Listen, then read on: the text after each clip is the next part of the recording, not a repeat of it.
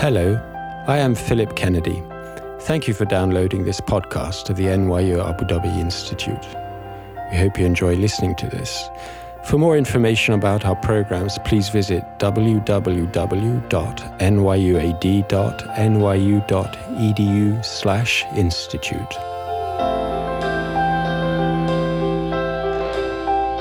This lecture series is one of the many efforts across the UAE and the wider Gulf to confirm the vibrancy of the past and the promise of the future in this region. Tonight, we're honoured to have Professor Derek Kennett speak with us. For the last 2 years, Derek has been working in the Department of Archaeology at the Sultan Qaboos University in Oman, and he is soon to return to Durham University in the UK, where he is a senior lecturer. Derek is an archaeologist who specialises in settlement, trade and economy in all periods, but particularly in the late pre-Islamic and Islamic periods in the Western Indian Ocean and Arabia. He has extensive fieldwork background, having excavated in Europe, North Africa and the Middle East. He first came to the Gulf in 1988 to do fieldwork in Kuwait, and is currently involved in a number of projects encompassing the Gulf and the Indian Ocean, specifically in the UAE, Oman, Kuwait, India and Iran. I'm sure we're going to hear about some of this work in the lecture this evening, so without further ado, I will turn you over to Derek. Thanks.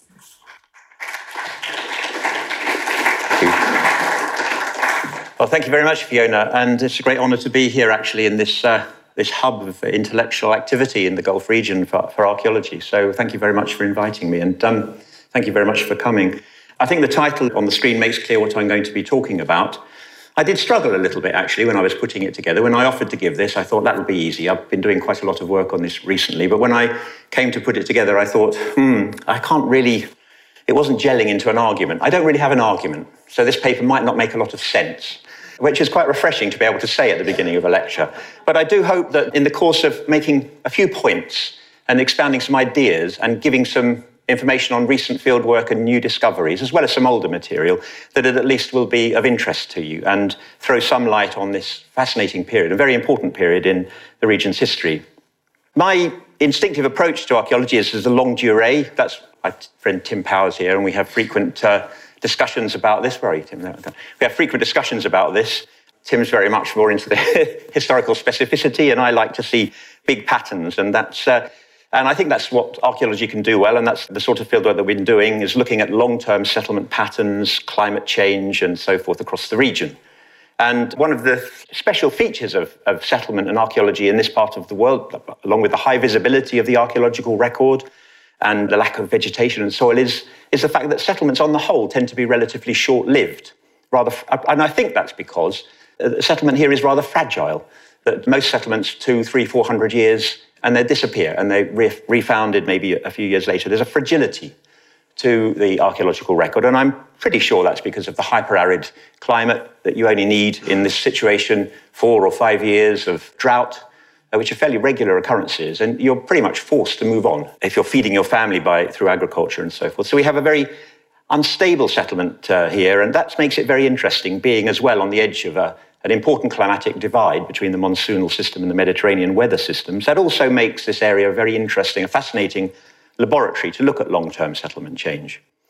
And we noticed, therefore, these booms and busts in the settlement history record of Eastern Arabia. There are periods when there are rather dense accumulations of settlement and probably quite high populations.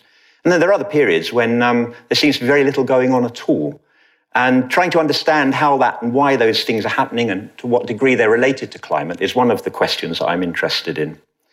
Trying to disentangle the broad economic trends from what Braudel would have called the evenemental history, and trying to understand the forces that shape the region. And specifically today, I'm going to be talking, as the title says, about the rise of Islam and the Sasanian period, trying to apply these ideas to that time. This slide here shows some paper I'm working on at the moment, still some way from completing, trying to map out these patterns across the region. And it's interesting that there are some periods, like the 4th millennium, like the 4th to 7th century AD. Blue represents low periods of low activity or relatively little evidence in the archaeological record, and red represents periods of very high, relatively high density and easy to find. And you can see that there are periods when the whole of Eastern Arabia seems to be unified in either going up or down. And there are other periods when it seems to fragment, and there are pockets of high levels of activity and pockets where there's very little evidence. And trying to map this out in the increasingly good archaeological record that we have, and trying to use that as a backdrop to help us understand the specific historical events that are happening in different periods, I think is one of the important approaches that we need to take in this region. We can take in this region now. Now, after almost 50 years of archaeology in the region, we've got a reasonably good record with which to do that. For those of you, I know there are some members of the general public here and there are some academics, so I'm trying to pitch a little bit. For those of you who don't know much about this, of course, the rise of Islam in the 7th century, apart from its religious significance from a historical perspective, was a massively important event in human history. For a brief period of time, Arabia became the center of the world stage, actually. As the Islamic conquest took place, we see the early Muslims conquering a good half of the two most powerful empires in the world. It's a historical phenomenon that we really still can't understand. I tell my students in Oman, it's a bit like imagining waking up tomorrow morning and seeing in the newspaper that Burkina Faso has invaded America and China. It would be a bit of a shock. And I think when we look at the low density of population, I'm not saying anything bad about Arabia, but the low density of population and the fact that it was predominantly mobile nomadic groups, very few big urban settlements, and understanding how that happened is still one of the big questions. So what was going on in Arabia at this time that brought this to pass, and how can we help try to understand it? Because the historical record is very difficult. No one really wrote anything down for another 200 or 300 years. So we have to use archaeological evidence if we want to understand this time.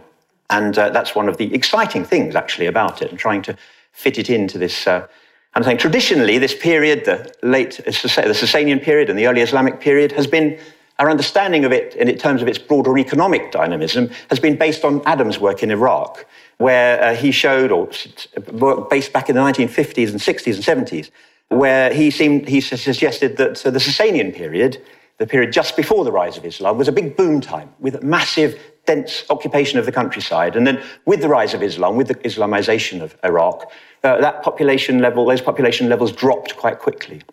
And that's been the paradigm that's been around now for some time, but it's being challenged.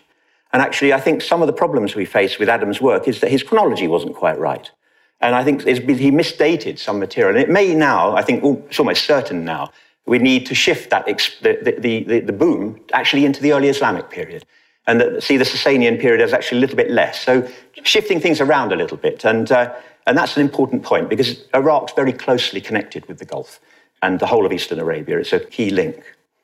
And in fact, this paradigm led to one of the most important interpretations of this period is J.C. Wilkinson's interpretation, a fascinating book and an excellent book, Water and Tribal Settlement. It's a very famous book.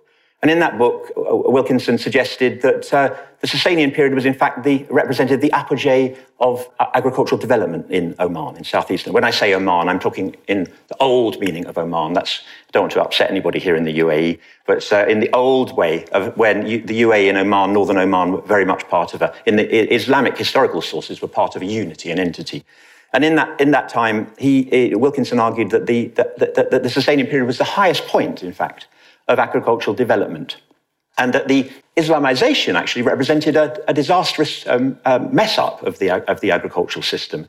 And this is based, it's difficult to know sometimes. He's a great historian, but he is also someone who gets very strong ideas, and it's difficult to know sometimes on exactly what data he's based this. But I'm challenging this now. I think I've challenged it in press, and I think now that we're starting to see a very different picture. We're starting to see that, in fact, the Sasanian period was a very low ebb and represent a very low levels of population and activity. And that changes our understanding of the Islamization process, in my mind, quite considerably.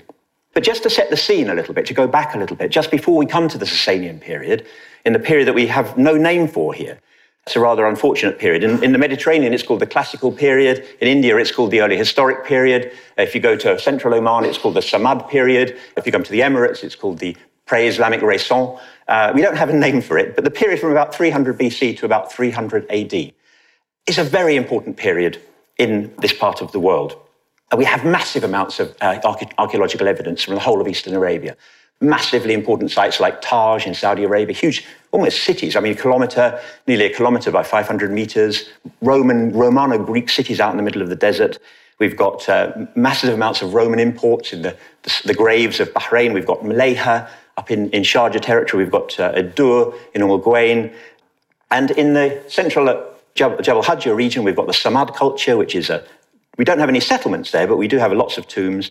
And even in the Adias survey area, and in Qatar, there are lots of isolated scatters of pottery and cairns across the countryside. All of this suggests that this was a period of quite high population and very dense, very intense activity for a period of 600 years or so. It's patchy, it's not all there all the time, but it's very clear, very heavily monetized as well. We've more than 2,000 coins from that period spread across Eastern Arabia. So that's a quite remarkable period and is a starting point for our discussion today. Why was it intense? What caused that boom in settlement across the whole region? We don't know. One possibility is that it was Roman trade, or Parthian Roman trade. And we know, for example, as you can see on this chart, the big cities of Petra and Palmyra and Douaropos, we know that there was a huge amount of trade, incense trade, and trade in other commodities from the Roman Empire, and also with the often forgotten Parthian Mesopotamia, a big population center. And that trade would have certainly enriched Arabia, but would it have caused that level of population growth? Maybe the sparse populations in around Abu Dhabi and Qatar, maybe they're related to pearling. That's something that Rob Carter suggested in his recent book. Maybe that's it. Or is this all not related to trade? Because sometimes it's difficult to see how trade could affect some of these small sites and how it could have actually caused population growth to the level that we're seeing. Perhaps it's climatic. Is it climatic? It could be, because when we look at the sequence, the speleothem sequence from Hotta Cave, Hotta Cave is a big limestone cave just in the Western Hajjah Mountains, not far from Nizwa in Oman. The work that Dominic Fleitman has done on that cave shows, as you can see here in the yellow band, that period of time was actually also a period of relatively high rainfall for quite an extended period of time, as you can see on the chart there. So maybe actually it's certainly in Oman. I mean, we don't know how much that could be quite localized. We don't know how much further that can be extended across Eastern Arabia, but it certainly suggests that in some areas, the climate may have had an effect on this boom in settlement. It's slightly problematic in many ways, one of which is the fact that the boom started in the earlier period, which I've just highlighted there, and you can see that was a period of not particularly as low rainfall, actually. So doesn't fit perfectly well, and we've still got a little bit of jiggling around to do to understand these relationships. The other problem with that argument is that it's precisely next to where Hotta Cave is located, the Samad culture. We have a lot of tombs, but no settlements, and very little traded material. So we're still struggling a little bit, and I told you this wouldn't make sense, this lecture, at the beginning, so don't get angry, but we're still struggling a little bit to put the pieces of this puzzle together. We've got increasingly good data here and there, and we're trying to fit it all together and understand it. And I don't think we should expect it to be simple, but I think we are making progress. So that sets the scene. Let's move on to the Sasanian period very briefly, which is quite easy to describe, actually, because there's very little evidence. It was a period, really, of marked decline. I mean, my favorite evidence for that is the number of imported grave goods in the Tylos period tombs from Bahrain, which drops very quickly, as you can see in that graph there, into the 5th, 6th centuries. That's good evidence of a decline in trade and probably actually also a decline certainly a decline in graves, probably a decline in population. The number of coins that are found across Eastern Arabia, relatively heavily monetized, as I mentioned in the earlier period, and these local imitations of Alexandrian tetradrachms that we find across the whole region, especially in Adur and Malayha, more than probably now 2,000 of those are known from the region. They disappear pretty much. They seem to disappear out of circulation. And during the Sasanian period, in fact, we only have 76 coins from the whole of Eastern Arabia. And the good number of those actually come from early Islamic hoards because they're silver. They're actually, so it's only about 52 coins, actually, when we count everything, from the Sasanian period. It's a very dramatic decline in monetization. In fact, it's so low that I think we can say that the area certainly was not monetized. And I'll come back to the coins in a little bit, but it's an interesting factor. Number of sites, relatively small pockets of sites here and there, far fewer than the period I just described to you. So we certainly seem to be looking at a decline in activity. Whether that's population and trade, we don't know. Malayha, site here in the United Arab Emirates, very famous site. We can see that through this period, through the late historic period and into the Sasanian period, the extent, at least, of the site declines. And it starts to contract in and around that famous fort, which is now next to the road, that fantastic bend in the road that Sheikh Sultan insisted on there being. So as he's zooming up to Dade, you have to screech the brakes on to go around the fort, which is great, and it just shows an excellent piece of heritage management. That is that the population, the site seems to contract in around this area, and maybe the population is getting smaller. It's certainly changing. This fort here, which Michel Mouton excavated at Area H just a few years ago, it's a small mud brick fort. This is the Google image of the fort. You can see it situated within the boundaries of a much bigger, earlier fort, a very Hellenistic Parthian-looking fort with square towers that no one's really excavated properly. It's on the ground if you go there. So again, we're looking at a much smaller fort within an earlier fort, and that fort itself, the fort that Michel excavated, was one of the best excavations, if you like, finding gold and beautiful objects, because it had been burnt down, it had been attacked and burnt down. There were gold objects scattered around and jewellery and all sorts of stuff. But the people in the fort actually had attempted to block the entranceway in order to protect themselves from whoever was attacking the fort, whoever burned it down. So Michel Mouton, who dug it, has dated this maybe right at the beginning of the Sasanian period, and he thinks it might even be related to an attack on the region by the first Sasanian Shah-Anshar, Ardashir.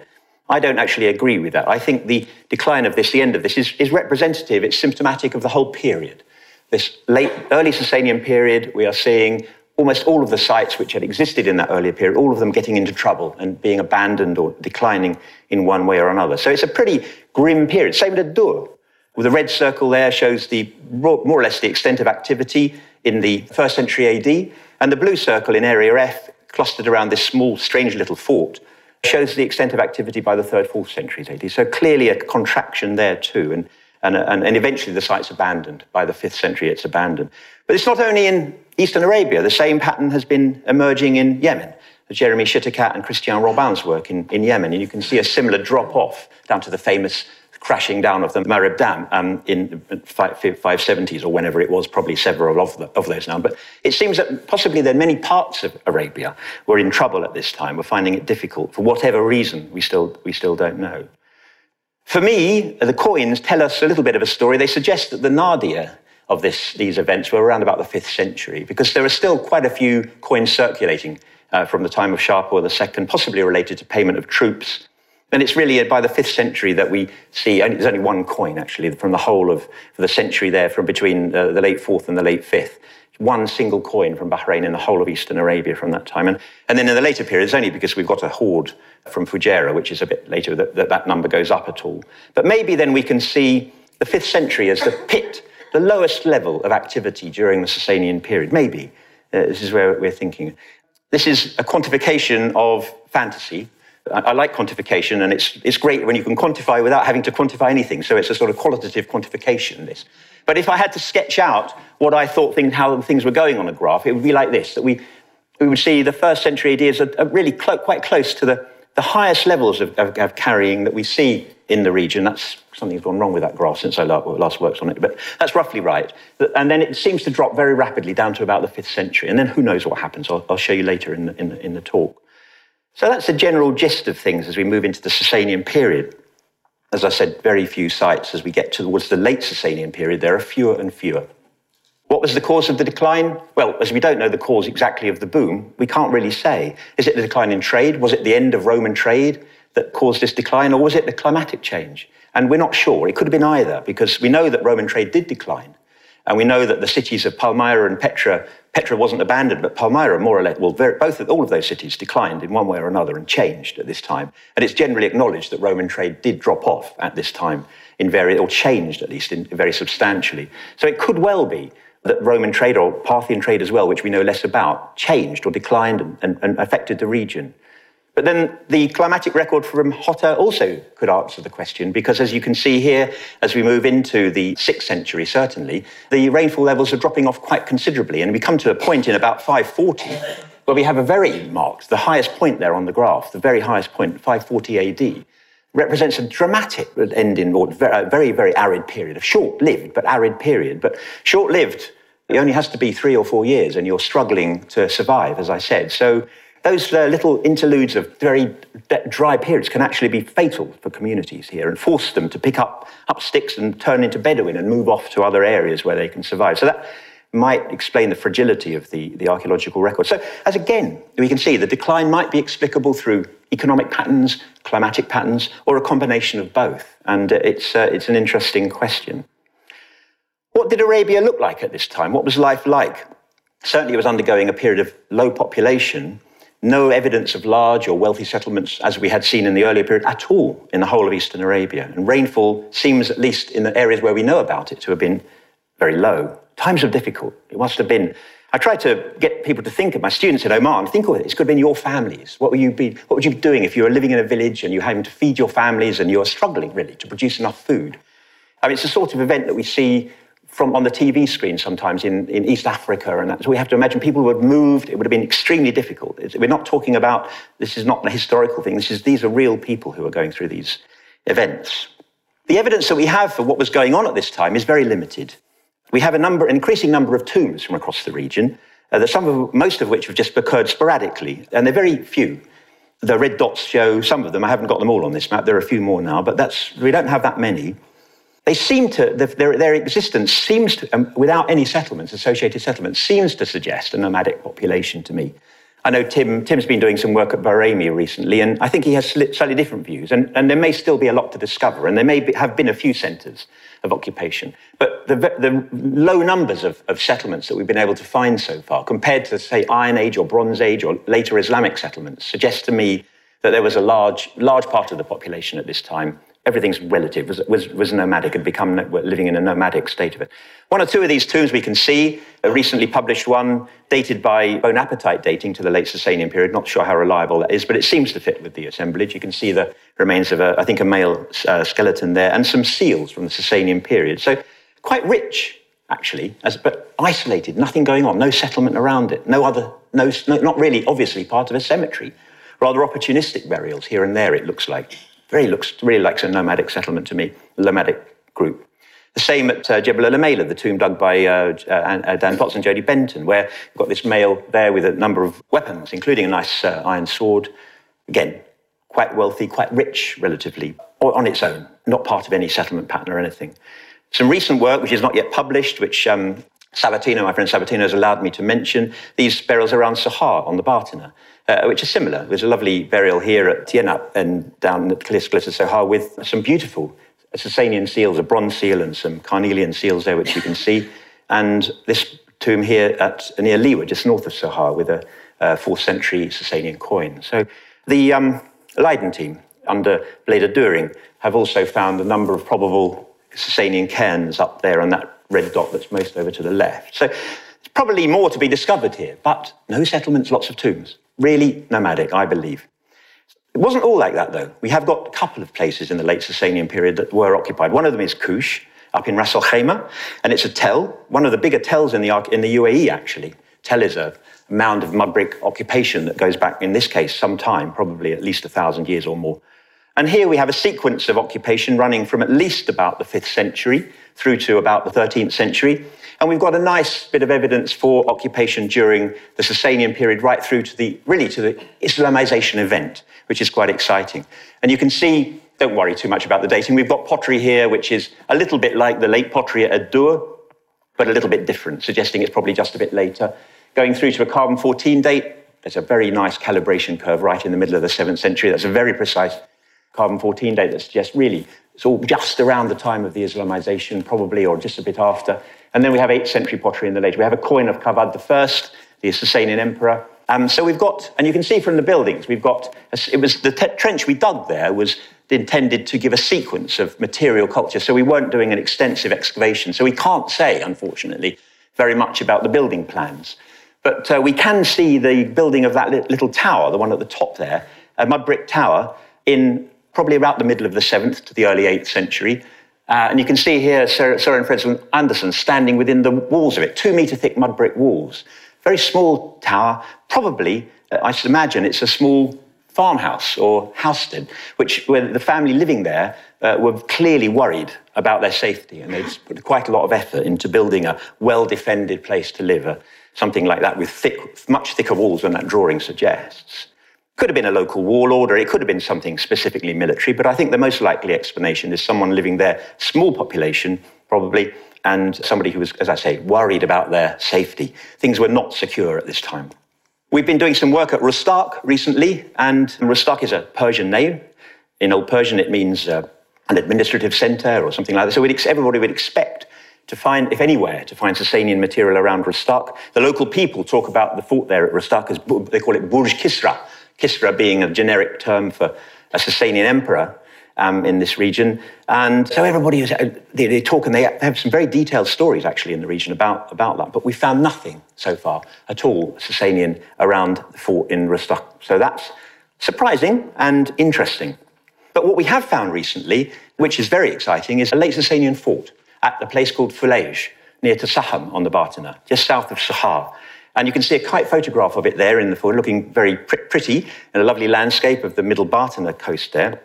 This is a vertical kite photograph showing the trenches. We did 2 seasons of excavation with Eberhard Sauer and Seth Priestman and Nasser al-Jahwari. And we've got some quite good information coming out of this fort now. As you can see, it's very well built. Well, you can see from this photograph, it's very well built, very professionally built. The stonework is very tight.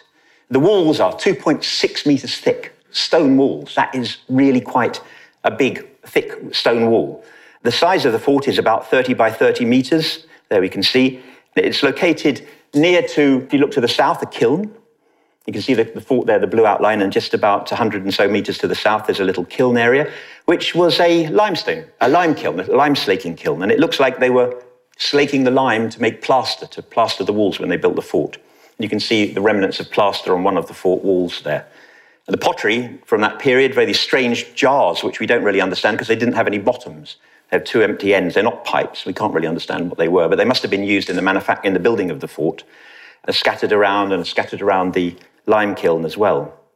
The very thick walls and a very well-defended entranceway are very small. I can see that the entrance is only about 1 meter wide, and either side, on the outside, there are those little semicircular towers that intended to defend it. But even that wasn't enough, because later on, the occupants of the fort decided to add those 2 little bits there to lengthen the entranceway, to protect the entranceway even more. So clearly, defence was important to the people that built this fort.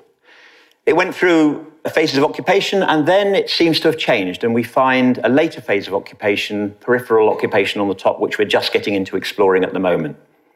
So occupation changed at a certain point.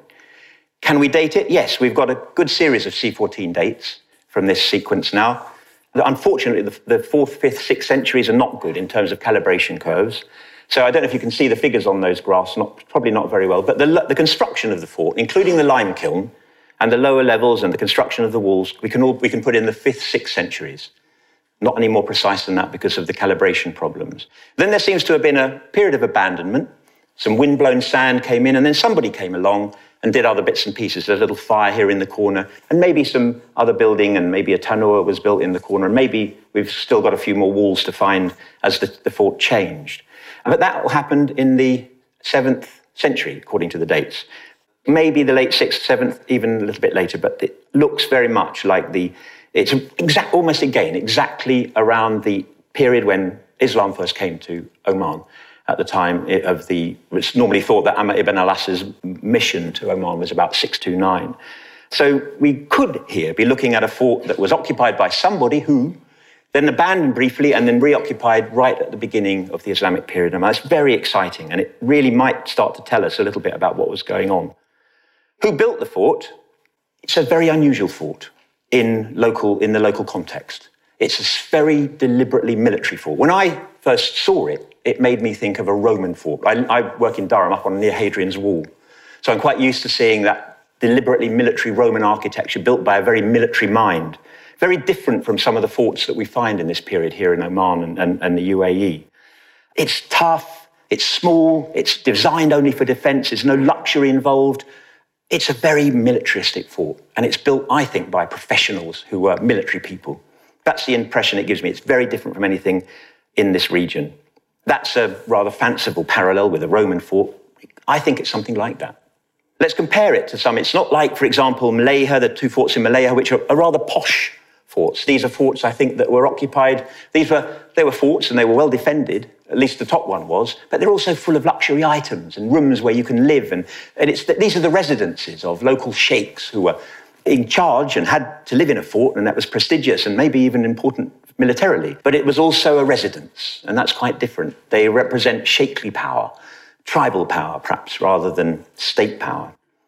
that rather wacky fort in Dur, which nobody really understands. It looks like a fort, but it's very thin-walled, and it's got camel burials and all sorts of strange things going on in it. I don't really think that's a proper fort at all, quite honestly. In fact, the best parallel we have to this, the Falaise fort, is Area C fort in Dur, which no one's really explored. It was dug briefly or drawn briefly by the Iraqi team that worked there many years ago. And I don't know whether the wonkiness is actually by the builders or by the plans that we have, which we don't have very good records of this fort. But if we compare all of those forts there, it's the closest parallel actually to Falaise. And it might be worth going back and looking at that fort at some point in the future. It's got the same rounded corner towers and so forth. And if we just sketch out the forts that exist in this area, you can see a development quite clearly. We can see the early forts with the big square towers that are normally thought to be Hellenistic and Parthian, though the Malaha one is dated a little bit later. And then sometime around maybe during the 4th century, they shift over to the slightly smaller fort with rounded towers rather than the big square towers. And that's a transition that happens right across the Roman and Sasanian worlds, actually.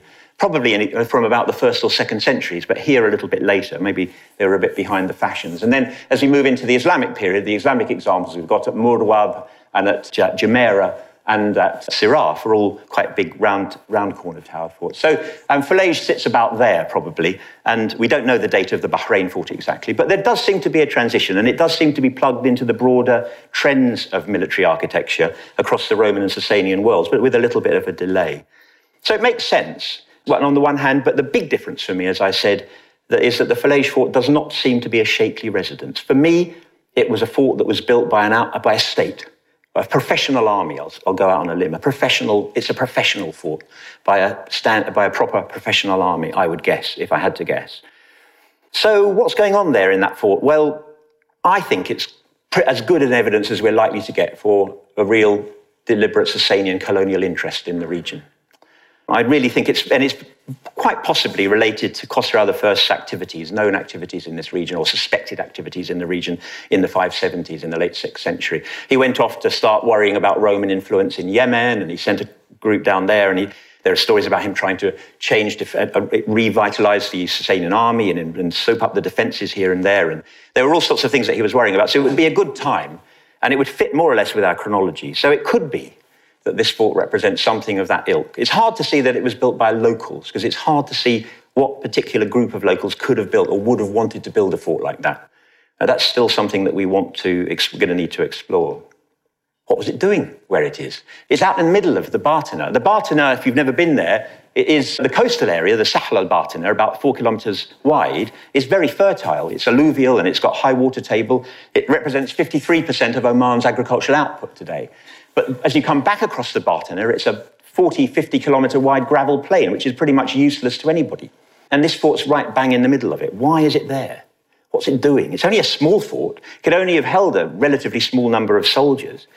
We don't know. One possibility is that there are copper resources here in the hills and that it's controlling a route between the coast and the copper resources. That's a possibility, but there are copper resources all over this part of Oman, all up to the Wadi Jizi and beyond. So it's not a particularly special area. The other possibility is that it fits into a type of defensive technology that was very common at this time, the limes, or the line of forts. If you go anywhere else, certainly in the Roman world at this time, not Hadrian's Wall, but the classic way of defending a frontier is not to build a wall, it's to build a chain of forts. That's regarded, and to sally forth and stop any raiding that might occur. So maybe Falaise is the first of a series of forts. This is a bit fanciful, and I think you can probably realise that, but maybe Falaise is one, and we're starting to look for them. Maybe there are others. Maybe it's a chain of forts that was designed to protect the Bartana, protect the lower Bartana, which was the most fertile part of Oman, from raiding from the interior. That's a possibility, far from certain. But it does link to this very well-known text that we have from Al-Altabi in the Ansab al-Arab, probably a 10th century AD text, where he describes a contract, actually, between the Persians and the Azd, the local Arabs. And he says quite clearly that the Persians held the coast, Shatut al-Bahr and so forth, and the Azd were in the mountains and in the deserts and the peripheral areas of Oman. This is a difficult text to be certain of. Harry Munt's just written an excellent paper on it. It's coming up to be published. But there are some problems. So can we trust it? J.C. Wilkinson based a lot of his interpretations on this, and I'm not sure it'll carry so much. One of the points that Harry Munt makes is that Al-Altabi is describing pretty well the situation he saw when he was alive in the 10th century, with the Abbasids controlling the Batina and the Arabs, the local Ibadi Arabs in the interior, and a bit of a conflict. So is this a sort of pushing back and reinterpreting the past in the light of the time that Al-Altabi was living? We don't know. Or is it really the transcription of a local historical tradition, an oral tradition, which is reliable and something that we should believe? It's quite possible. But it's very tempting. We don't know also what period it describes. It could effectively describe almost any period from the late Achaemenid period through to the start of Islam, really. But Wilkinson has suggested it relates to the late Sasanian period. There's no evidence for that, but it's possible. But it does fit very nicely with the idea of the Sasanian occupation on the coast and the Azd Omani in the interior, with the nomadic Azd in the interior with those graves which I described to you. And so, as a simple-minded archaeologist, I'm very tempted by that suggestion and something to think about. But we have to be careful not to jump into this. And this is certainly something now that we're exploring as an idea. Just in case you were unclear in that text, Al-Altabi mentions the Asawir and the Murazib, but these are Persian names for cavalry officers and local governors, which are a group of 4,000 who were based there that he mentions. But that's a point aside. So maybe Falej, which is clearly quite an important monument, is going to give us a little bit more information and a bit clearer understanding of the precise layout of Oman at this time and how it was developing into an early Islamic country as it came up to the period of Islamization. Can we expand this interpretation a bit more widely? There are the red dots of the Sasanian graves that we know about. There are a few more to add, with the whole of the Batina as a Sasanian colony. Well, maybe. I mean, we still need a bit more evidence before we can really be sure of this, but that's a working hypothesis, I suppose you might say. Why would the Sasanians have been interested in this region at that time? Possibly partly to ward off Roman interest. There had been some missionaries and so forth, Christian missionaries in the area. Maybe they were worried about that, negating the threat of a launch pad against Iran. Certainly happened later on in the middle of the 7th century. Agricultural resources, which are relatively short in this region. The Batina is still, even today, an important resource. Mineral resources, the copper resource. There are lots of reasons. The control of maritime activity, or even an ideological or even egotistical reason for wanting a bigger empire. So there are plenty of possible reasons why the Sasanians might have been interested. What does it tell us about the famous Julanda then? The Julanda to whom the letter was sent by the Prophet, peace be upon him, the famous letter, which I'll show you in a minute, that's written to the Julanda brothers. I know Omanis, and I don't know about Emiratis, but when Omanis learn about the Julanda at school, I think they have the Julanda kings. They imagine that the Julanda kings were these great kings who lived in palaces and cities. I think the evidence we've got so far, and probably Tim would disagree with me, but probably we need to imagine the Julanda rather as sheikhs of Bedouin tribes in the interior, rather than kings living in big palaces. And maybe that's the way it was. Nothing bad about that at all. In fact, that's the true Arab, isn't it? So I don't know. But this famous letter, which I think most people here, most locals know about from their studies at school, this famous letter from the Prophet, exhorting the Julanda to adopt Islam, it's not a letter full of spiritual encouragement. It's a letter full of rather tougher threats.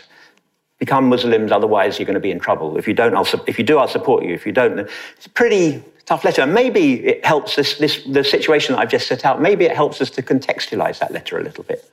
Maybe the Julanda, if we see them as the local Arabs living in the interior as Bedouin, but the most precious land in their area the Batina was occupied by foreigners. Maybe they saw an opportunity in this letter to combine together with other Arabs and to create a force that pushed the foreigners out of Arabia. And we certainly see this in Al-Altabi's text. There are various points where he mentions that the locals offered the chance to the Sasanians to convert, and they refused and they were pushed out. We see that very clearly mentioned 3 or 4 times. So maybe the archaeological evidence that I'm presenting to you will help us a little bit to contextualize and understand the historical evidence, the very thin historical evidence that we've got for understanding the rise or the Islamization of this as a historical, not as a religious, but as a historical phenomenon. Maybe it will help us to understand that and maybe contextualize it. Going back to the climatic evidence, again, as I said, this is a period where we do have clearly a decline in rainfall, and a period where it could well be, in certain parts of Oman at least, evidence for low levels of settlement. And then finally, I'd like to move into the early Islamic period. Now, with the Islamization complete and the local tribes converting, and the region becomes part of this great Islamic economy. The Islamic Empire becomes the greatest empire in the world. Foundation of Baghdad in the 760s. Within 10 years, it was the biggest city in the world. Muslim traders sailing to China, East Africa, India, and a lot of that trade going through the Gulf. Basra and Baghdad and Siraf and Sohar, all of these major trading cities, well known from the sources, rich and respected and known well beyond the region. So we're back into a boom period, and in fact that's reflected very much in the local archaeology. Suddenly, we're not desperate to try and find sites anymore. Suddenly, we've got an abundance of archaeological sites across the whole region. I'm building a database, another paper I'm working on. I'm building a database of these sites, and it's already gone well past 50 good, substantial sites. There are many smaller pockets and bits and pieces all over the place. So some of them are very interesting as well. Look at Qatar. All over the northern part of the Qatar Peninsula, we've got little pockets of stone buildings and 8th century pottery. In some places, it's quite substantial settlement, like in Kuwait and in other places, which I'll show you in a minute. So things have turned around. Things have turned around quite dramatically. Remember the pre-Sasanian period, that big boom time, a long period of time after that, where we had very little going on during the Sasanian period. We were struggling for archaeological sites. Suddenly, the lights have been switched back on again, and we've got archaeological evidence from the whole region in abundance. Some examples of some of the work we did up in Kuwait, where we've got the series of littoral settlements that suddenly pop up out of nowhere in an area that really had never been occupied in the whole of human history, as far as we can tell. And suddenly, in the 8th century, late 7th century, maybe early 7th, suddenly all these sites pop up, and people are living in little stone huts. And they're trading lots of glass and glazed potteries coming in from Iraq. And they're doing all sorts of things that they'd never done before. And it doesn't last very long.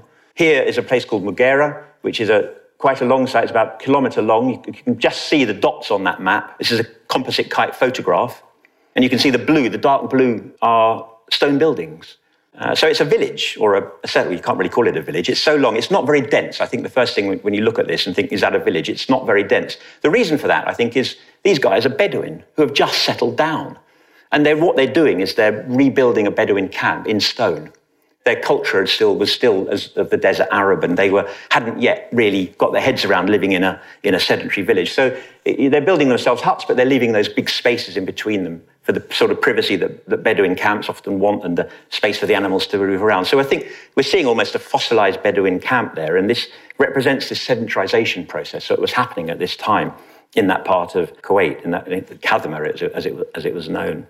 Here's a close-up of some of those on the surface, again from the kite photograph, and you can see quite clearly the spacing between them. Not like any normal village that we would be used to. It's something quite unusual. But the little huts themselves were actually quite substantial and quite nicely built and developed over time and had rooms added onto them. So the people were there for some time, and they had a lot of material. They were living a luxurious life in some ways. They were using the latest glass from Mesopotamia. They were using glazed pottery, the same glazed pottery that the caliphs were using in Samarra.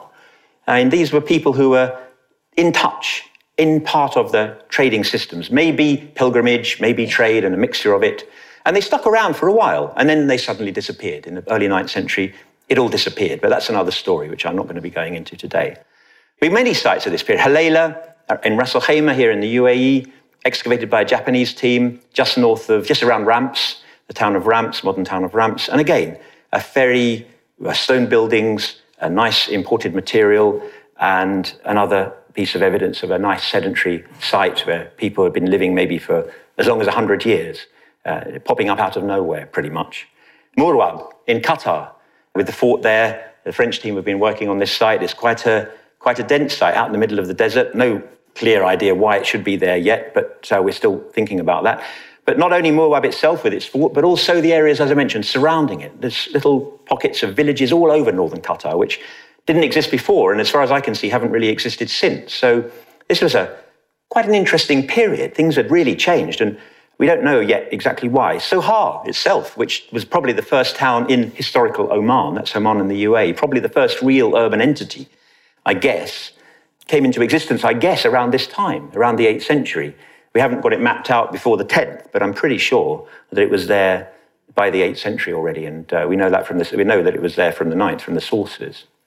The Christian sites, which we know of now, this map here shows the early so-called Nestorian churches from around the Gulf, of which we've got about 6 or 7 now, including Sir Beniyas here in Abu Dhabi. And these, I think now, generally the consensus is that these all popped up at this time as well. It used to be thought that they were much older, but now I think, and we can see these themselves, I think, as part of this boom, this construction boom. That would be my argument. Jumeirah in Dubai, fascinating site we really don't know very much about. Well built. It went on, I believe, to be a later site. It goes on and probably until the 11th or 12th centuries, but there's certainly 8th century pottery there.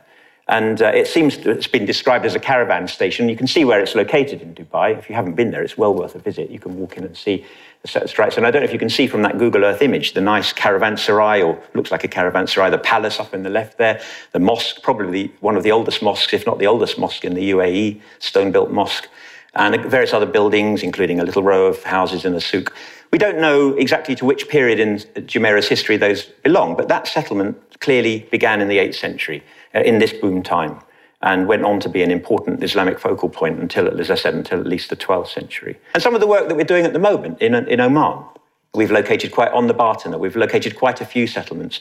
You can see here the graph that the early Islamic, I'm right underneath, I don't know if you can read it, I'm right underneath the early Islamic. Well, that's a count of the number of places we found with pottery. And so the Iron Age was a big one, and then there's a drop, there's nothing for the Sasanian, the Samad period. And then the early Islamic period does represent quite a notable increase. So again, it was, even in these quite small rural areas, it was showing an increase in activity, an increase in population, an increase in imported ceramics.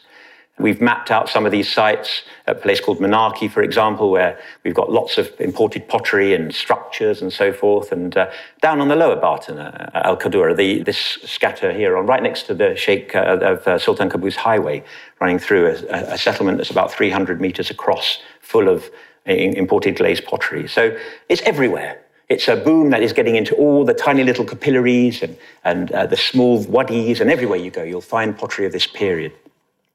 Again, how do we explain this boom? How do we explain this turnaround in fortunes? I don't know.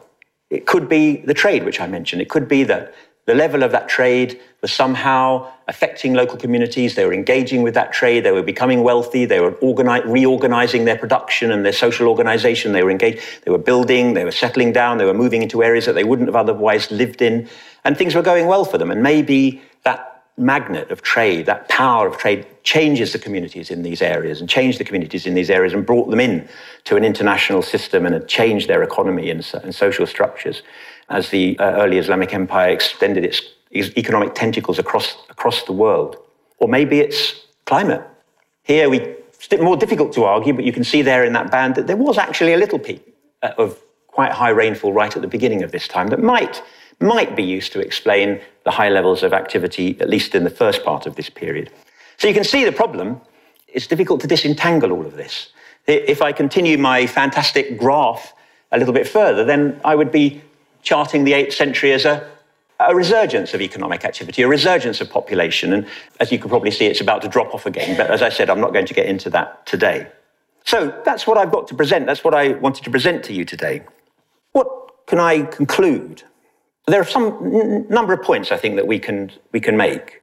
The socio-political structures, I think, whose presence appears quite evident in many parts of Arabia before about 300 AD, seem to have disappeared, as I've shown, I think, today, by or during the Sasanian period, reaching a nadir perhaps in the 5th AD.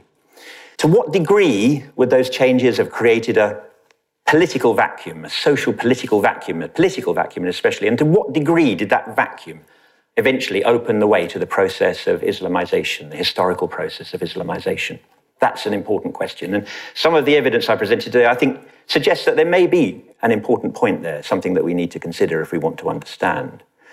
We can show, I think, also quite clearly that once established, certainly in Oman, historical Oman, Islam did not lead to a decline and degradation of the agriculture, as was once argued. In fact, on the contrary, we can see a notable boom in settlement across much of eastern Arabia, from Kuwait to the Jabal Aqtar, and that includes the whole of the United Arab Emirates and Oman. We can also say that there are some broad but imperfect parallels between the development of settlement, these booms and busts, which I've been describing to you, and the intensity of rainfall, at least in as far as it's reflected in the Hotter cave sequence. I don't know what you thought of that, but I feel that there's something there. Not perfect, but it does seem to be at least a possibility. But there also, confusingly, appears to be parallels between the development of settlement and regional trade patterns in the Roman period early on and the early Islamic period later. And maybe we're looking at a barometer of trade as much as climate in Eastern Arabia, and that's certainly a possibility. However, if increased trade is an explicatory factor in this, then we need to think about how and what sort of effect trade in the maritime trade going through the Gulf, why would that have affected communities here and there along the Eastern Arabian littoral in some of these rather backwater areas in some cases? Is it, in some places, is it, again, pearling? In Qatar and in Abu Dhabi, is it pearling? In Oman itself, is it agriculture and production of copper? Are these the tentacles of globalized trade, if you like, reaching into the small communities and causing them to change their activities and reorganize and refocus their activities and import pottery which makes them more visible? Possibly. I don't like that explanation very much because I know that in periods when we don't have trade, it's not so easy to explain the absence of these populations, that suddenly they disappear out of the archaeological record. They were still using pottery and they were still living in houses. They must have been. Or even if they weren't living in houses, then had everybody become nomadic. Well, that's a possibility. So is it trade that's forcing people to sedentarize or encouraging them to sedentarize and become more visible in the archaeological record and possibly to increase population? Well, I don't know. And as I said at the beginning, I don't feel any obligation to make any sense in this lecture at all. And I hope that you've seen that. But what I hope I have done is to present some interesting and useful new data on this and sketch out the broader patterns of what's going on in this period, and to throw out a few ideas and to explain and set out the problematic and where we are as archaeologists at the moment in our attempts to understand this vitally important period and the way that it affected this region and how it developed and what the forces that shaped it were. So I'll stop there. Thank you very much.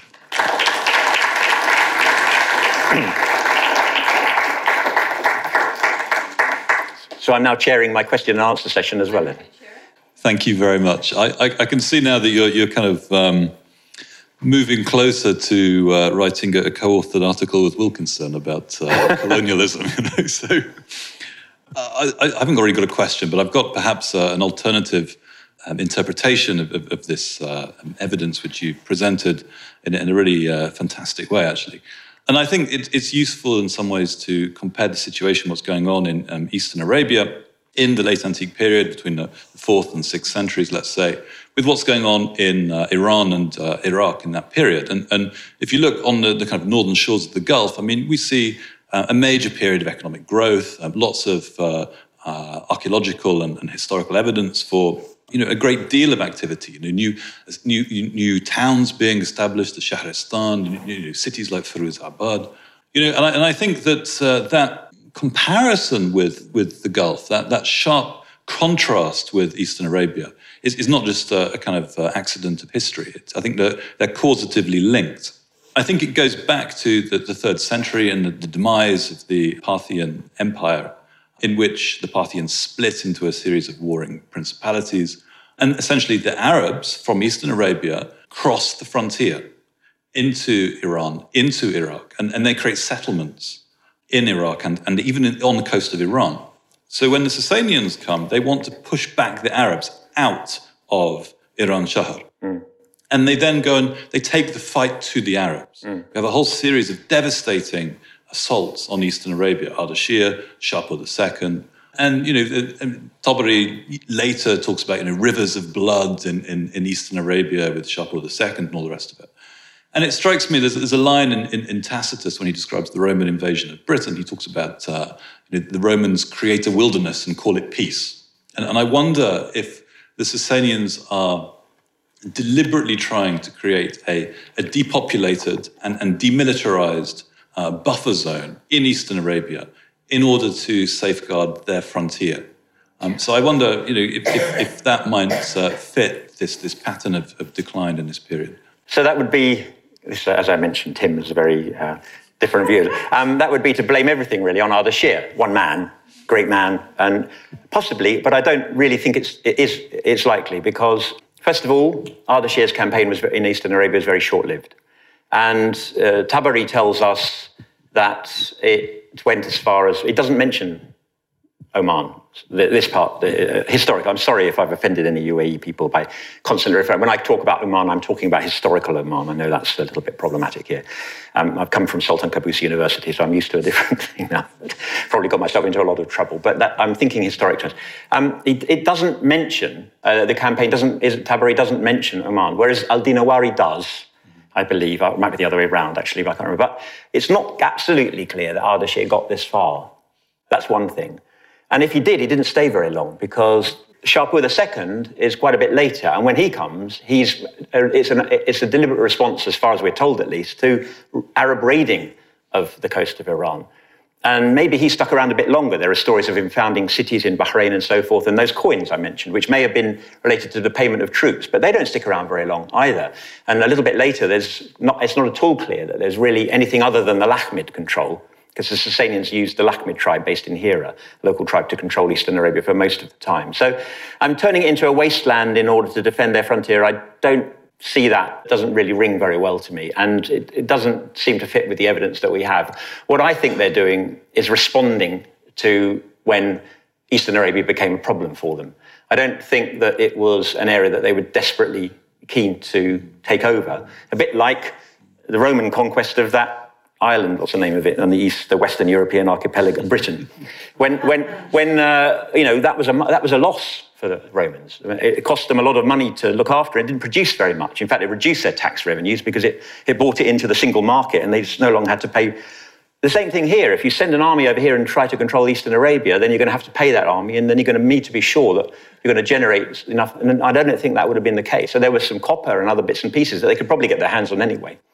It seems to me what we see of the historical evidence of the Sasanian period, it's just an area where they're not too worried and they come and intervene when they have to, which is about 3 times, actually, in the whole of the Sasanian period.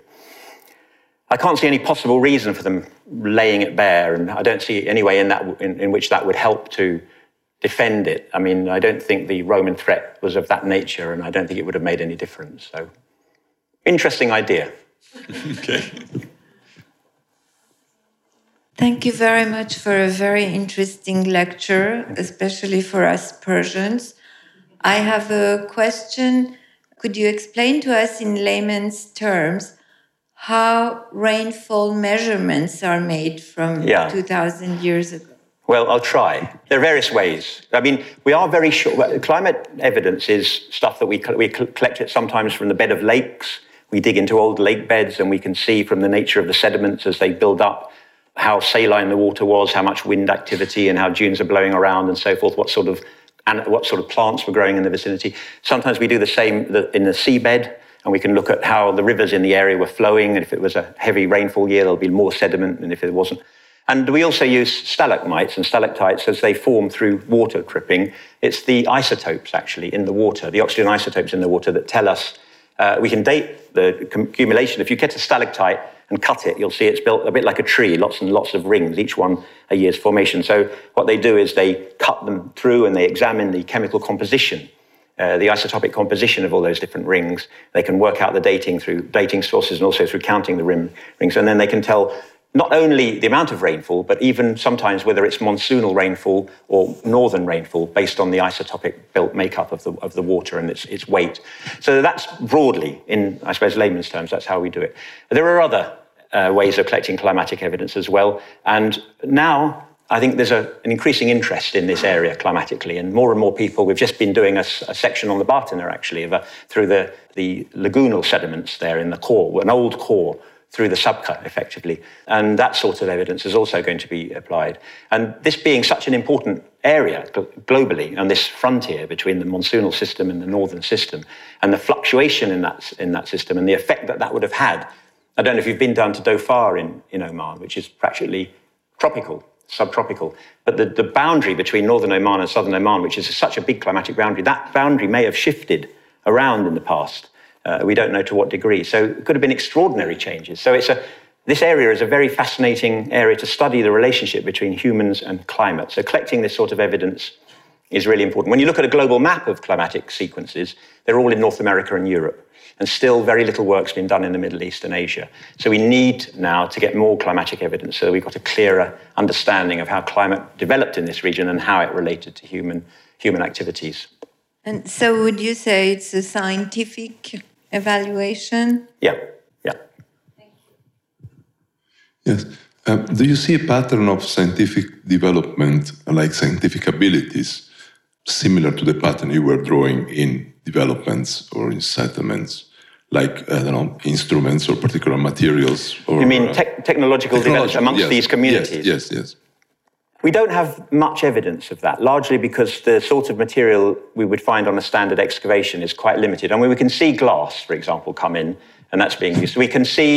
I can think of one example at the mosque at Julfar, and I think of which was reoriented at a certain point, suggesting that they may have improved their navigational abilities at a certain point, and they just reorient the Qibla of the mosque by about 3 degrees, suggesting that they must have had, possibly anyway, quite so.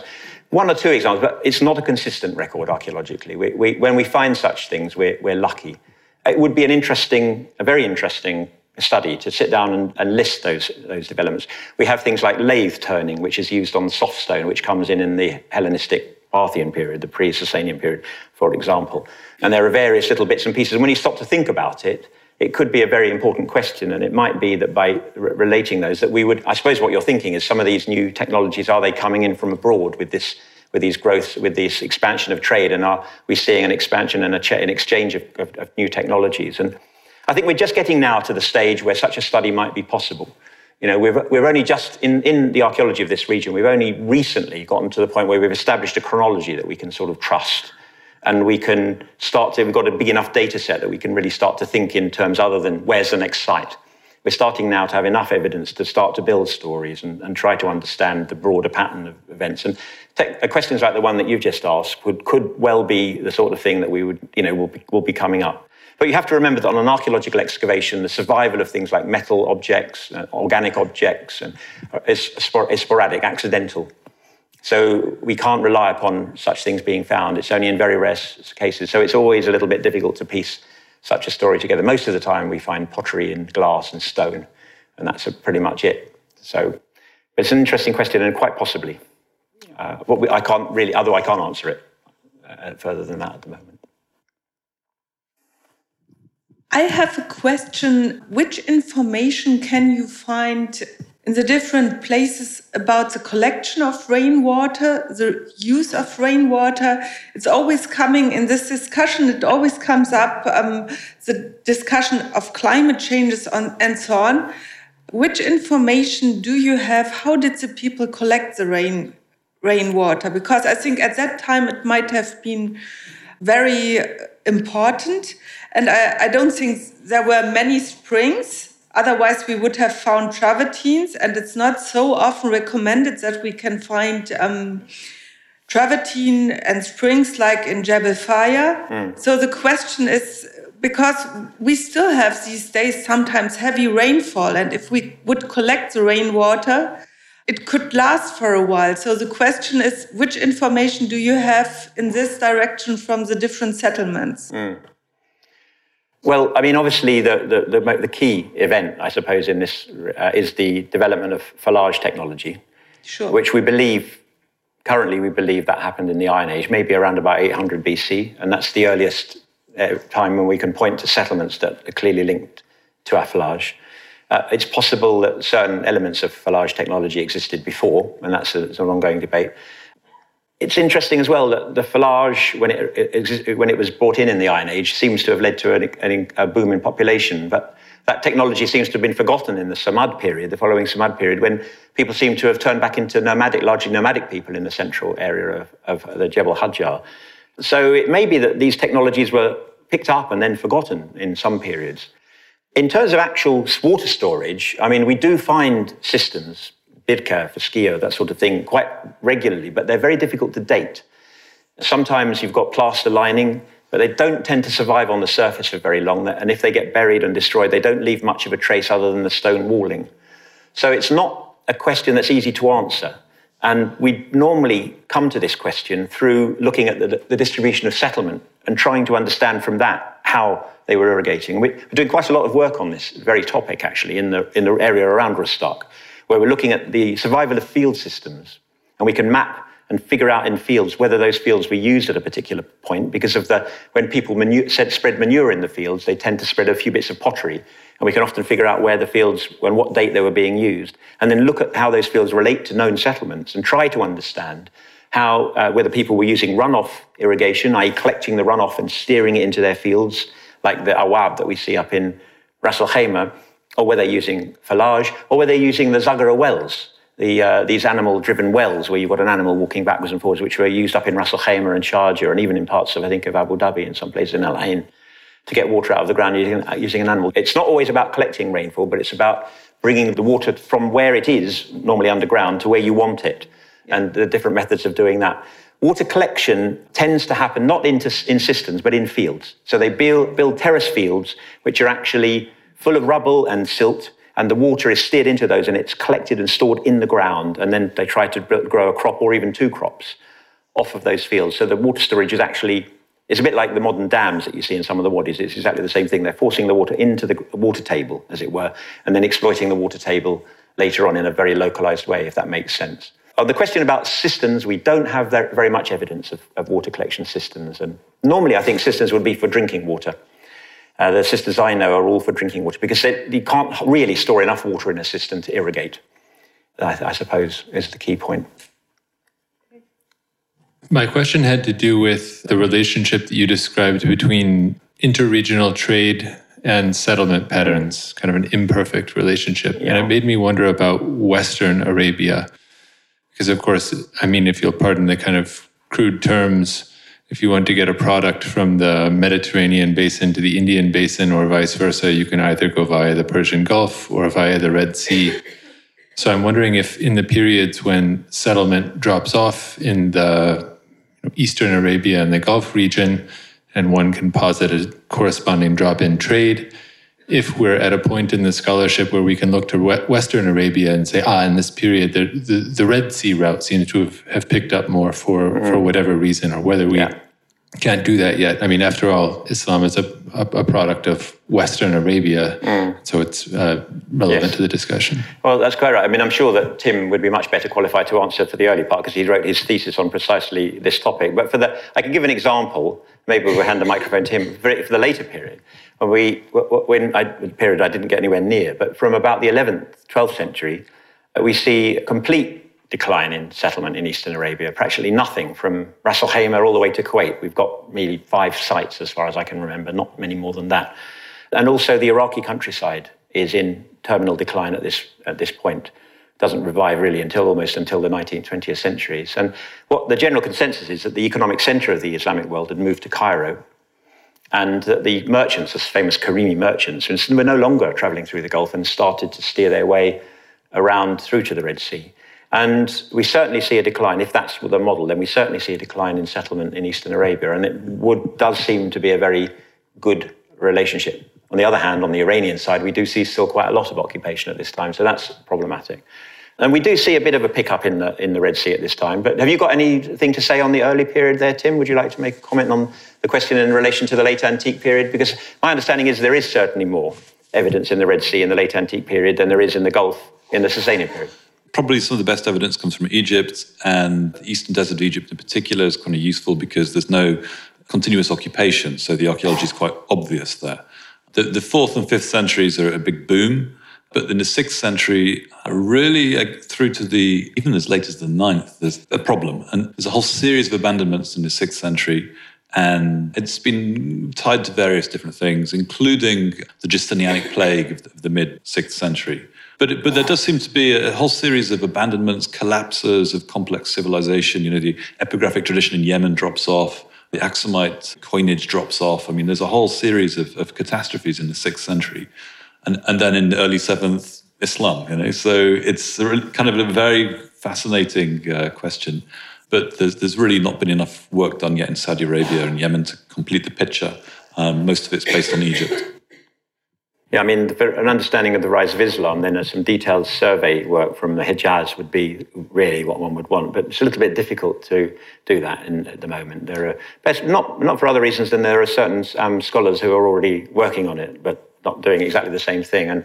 But certainly you can see a decline in the epigraphic sources quite notably in other evidence. So it's a good question, and I think the Arabian-wide perspective, I showed some data from Yemen, but it seems that that particular late antique decline is very likely to have been an Arabian-wide phenomenon, but it may have affected different areas in different ways. And the effect that had on what happened in the 7th century is still obviously one of the big questions. Thank you for listening.